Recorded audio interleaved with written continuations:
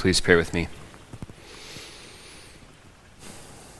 Heavenly Father, by the clearness and the brightness of your holy word, may all the world come within your saving embrace. Pray these things in Christ's name. Amen. All right, we're trying some high-tech things today. Is it coming up? Yes. Okay. All right. So it's small, and I would say pull out your phones and look at it, but that's probably not a good practice. But maybe write down the name of the painting that's coming up, and you can look at it in more detail after the service or in the coming week. So this image is a painting.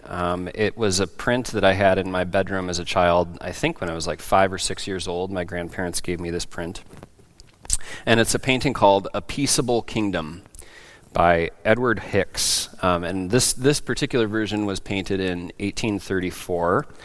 As a child, I thought that it was about Thanksgiving because it had people, you can see them sort of far off in the distance. There's some colonists and there's some Native Americans, and they're kind of meeting together, and so I thought, it's Thanksgiving, like as a kid. But there's also this other scene around it, and it's Hicks's vision of Isaiah 11. And so there's a lion, and there's an ox or a calf, there's babies and children and lions and wolves and bears, and it's a fulfillment of that vision in Isaiah 11. And this came to mind for me the Wednesday before Thanksgiving. I was sharing during morning prayer, and each week we have often an image that we reflect on, or an image that's at least included within the liturgy, which this is a plug for you to participate in morning prayer. Again, 7:30 in the morning on Wednesdays by Zoom, so it is doable. But as I looked at this image, it seemed appropriate to Thanksgiving, but I found that it was much deeper than that. Edward Hicks was a sign painter and a Quaker minister in Pennsylvania in the early 1800s. And this painting is actually one of 60 different paintings, which he painted over his career again and again, each of them a reflection on a fulfillment of Isaiah 11, beginning with what he imagined that fulfillment of Isaiah 11 would look like, and then putting other images, but most specifically an image of a treaty between William Penn and the Lenape Indian tribe in the background. And Isaiah 11, it prophesied the righteous king who would raise up David's throne from complete destruction like a fruitful branch growing up out of a stump. And unlike Adam and Eve's fall in the garden that resulted in thorns and suffering and death and violence, Jesus' righteous rule was fruitful and a new kind of garden. So new that it was kind of unnatural in fruitful ways. That creatures known for their violence would turn to peace, that lion and the ox would eat grass together.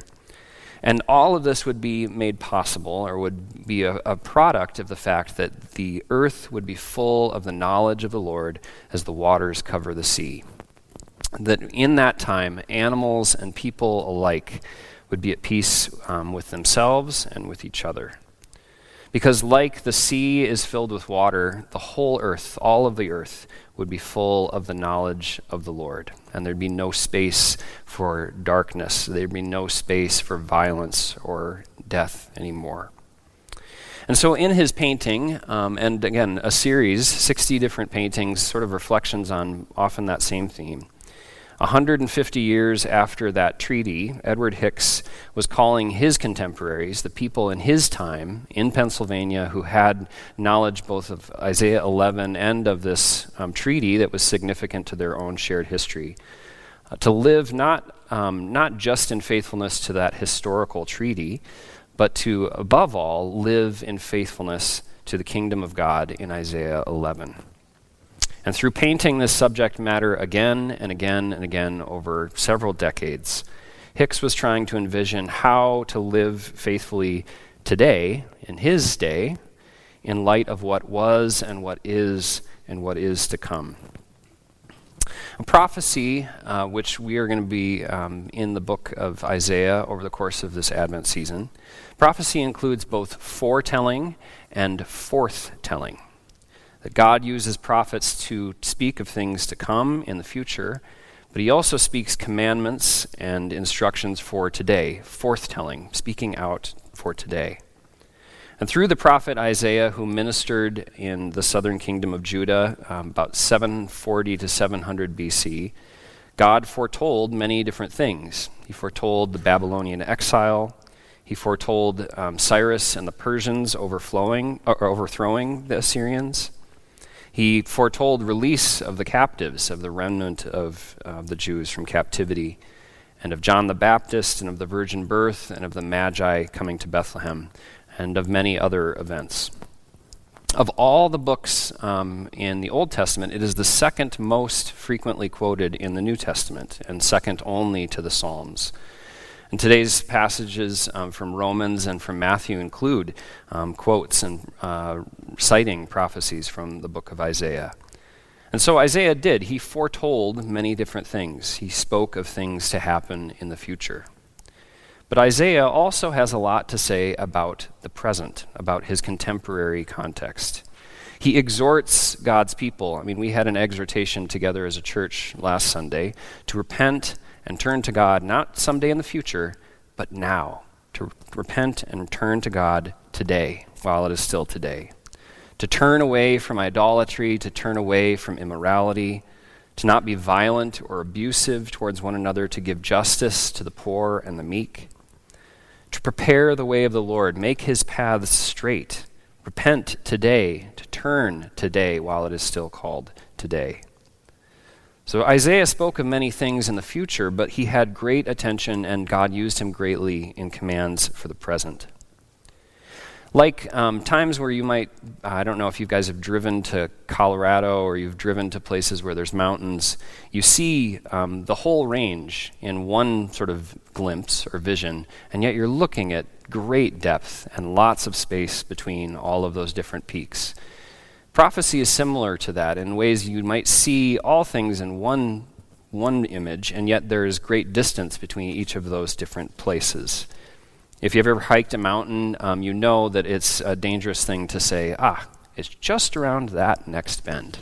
You find that there's often many more things that you do not yet see in time and distance to cover. And so similarly, God uses Isaiah the prophet to speak about what is and what was and what is to come. He makes judgments about Isaiah's past, instructions for the present, but also many promises of things to come, and likewise things that are of the past, of the present, and of the future for us. Isaiah prophesied some things that were near, some things that were far, and some things like the fullness, the true fullness of the earth with the knowledge of the Lord, while is something which we still await and prepare and long for. Isaiah prophesied in a time of great transition, of outside foreign threats from the Assyrians, that judgment was coming for Judah. They had been led by a strong king, one whom God had helped greatly to defend them from their enemies, but one who, it was almost as though God's help had made him proud. And so King Uzziah is said that when he was strong, he also grew proud, and his pride became a seed of his own judgments and of the people and of their harm.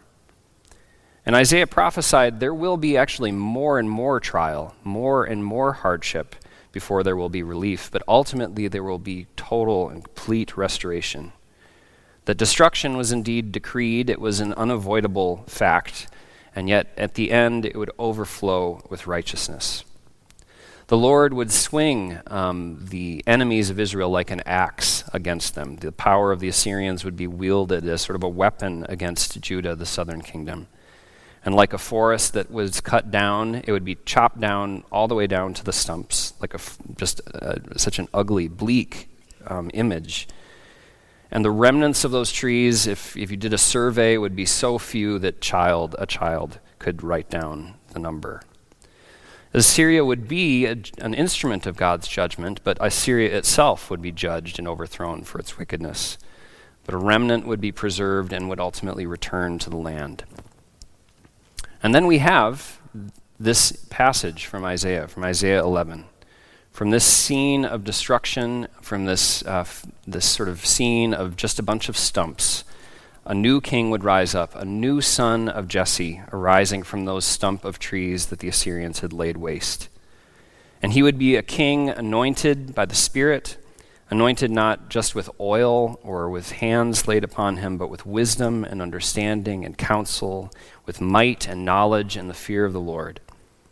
And of course, Jesus is that righteous king. His character, his ambition, his judgments are wholly righteous.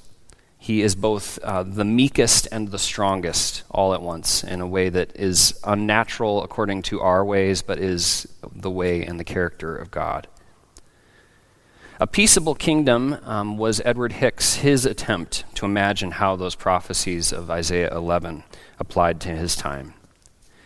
And because the earth shall be filled with the knowledge of the Lord as the waters cover the sea, Hicks understood that Christians are to live in anticipation, to live in harmony with one another today, in accordance of Jesus' reign today. That Jesus, that shoot from the stump of Jesse, we live in honoring that truth and that reality, that the knowledge of the Lord shall fill the whole earth.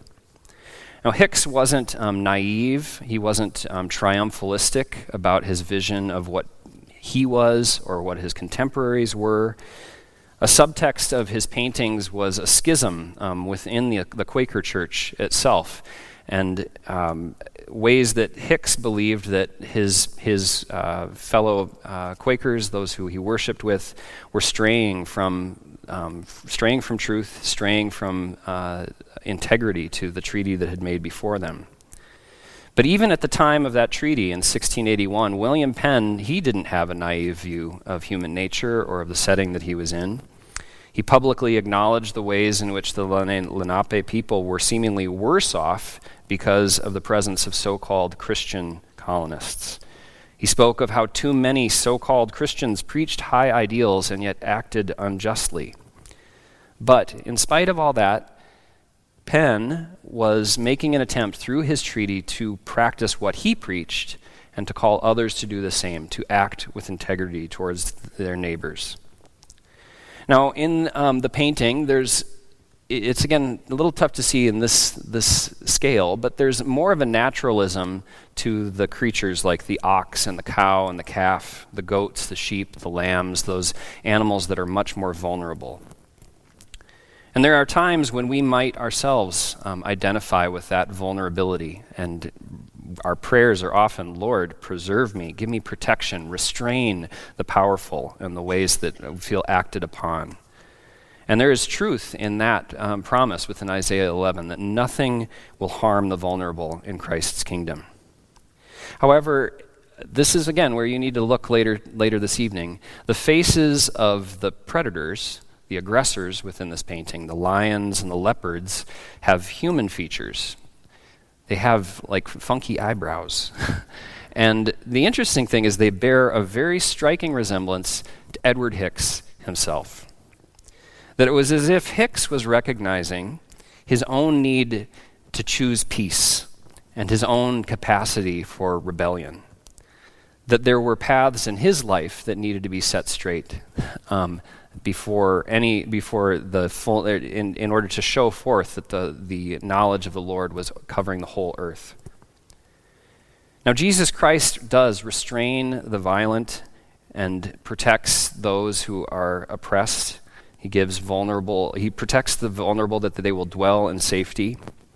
And there is, therefore, an implied responsibility, an expectation that all God's people would follow Jesus in restraining violence and following his example of righteous judgments for the poor and the meek.